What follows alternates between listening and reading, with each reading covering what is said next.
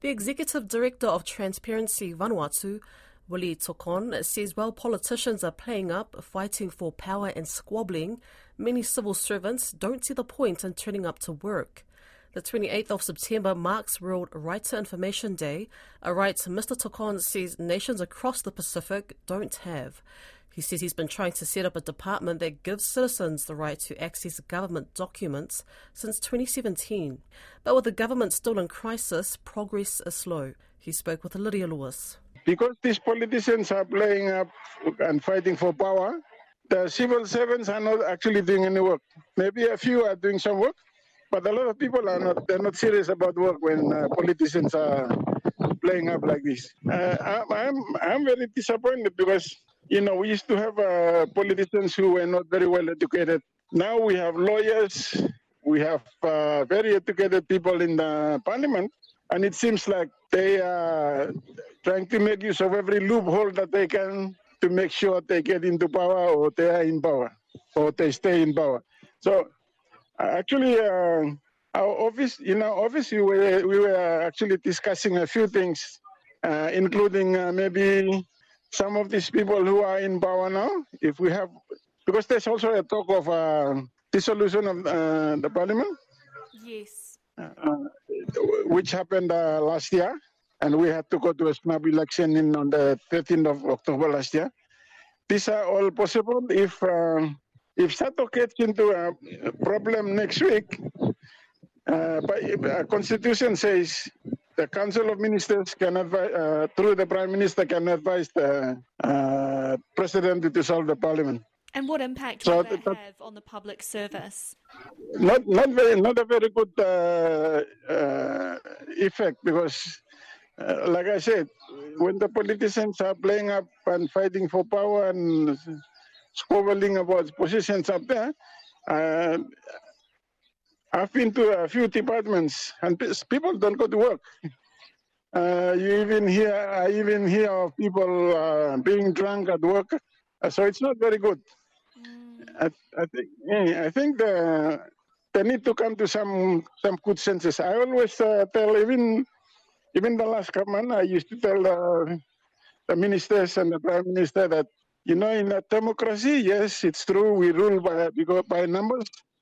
We have power by the numbers, but the democracy must be used with common sense. It's no use wasting a lot of money on this extended sitting of Parliament or calling of Parliament. I mean, does there need to be a change in the Constitution? I mean, I'm not sure if it's something you can talk about, but I mean, what does there need to be some sort of change to stabilise government? Yes, yesterday late afternoon, there's a few things. Number one is the integrity bill that has been before the Parliament since I think it's almost 5-6 years now. If that integrity bill is passed and it becomes a law, it will stop all this moving around. If you belong to one party, the party moves as one. If you move away from that party, you vacate your seat. So that's something that has not been. It seems like people are afraid. Members of Parliament are afraid to pass it because it will have control over them. The other two is yesterday in our office we were talking about a few things as well, like maybe the Speaker of the Parliament should not be an MP. It should be somebody neutral, something like Fiji. Should be just somebody who should be appointed on merit.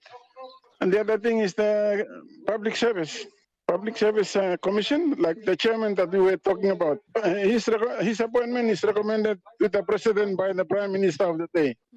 So, for example, the one that we have now, I've been a director, and I feel uncomfortable when we have some directors and director generals who are very qualified people, and then you have a politician who didn't go to university trying to tell them what to do.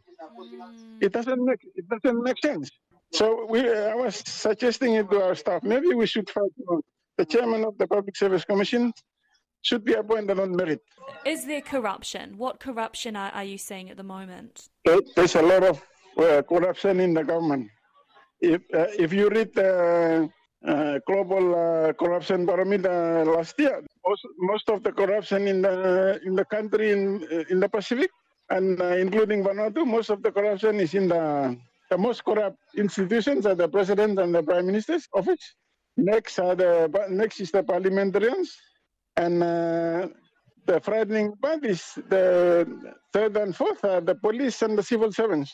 And this came out of experience, global corruption parameter in the last one. Wow. So it's if you commit something and you're related to the chief of police, then you will probably be treated very favorably. And if you go to the civil servants department and you want a document, most likely you will be asked to give 1,000 or 2,000 for his lunch before he can provide it. So those things are happening. And then appointments. We always say that people should be appointed. Right people should be appointed to the right position. It doesn't happen in Vanuatu. A lot of times, if you are a strong supporter of this party, you got a good chance of getting unemployment. And tomorrow we'll hear from the Director of Transparency PNG about Information Freedom Day in the country.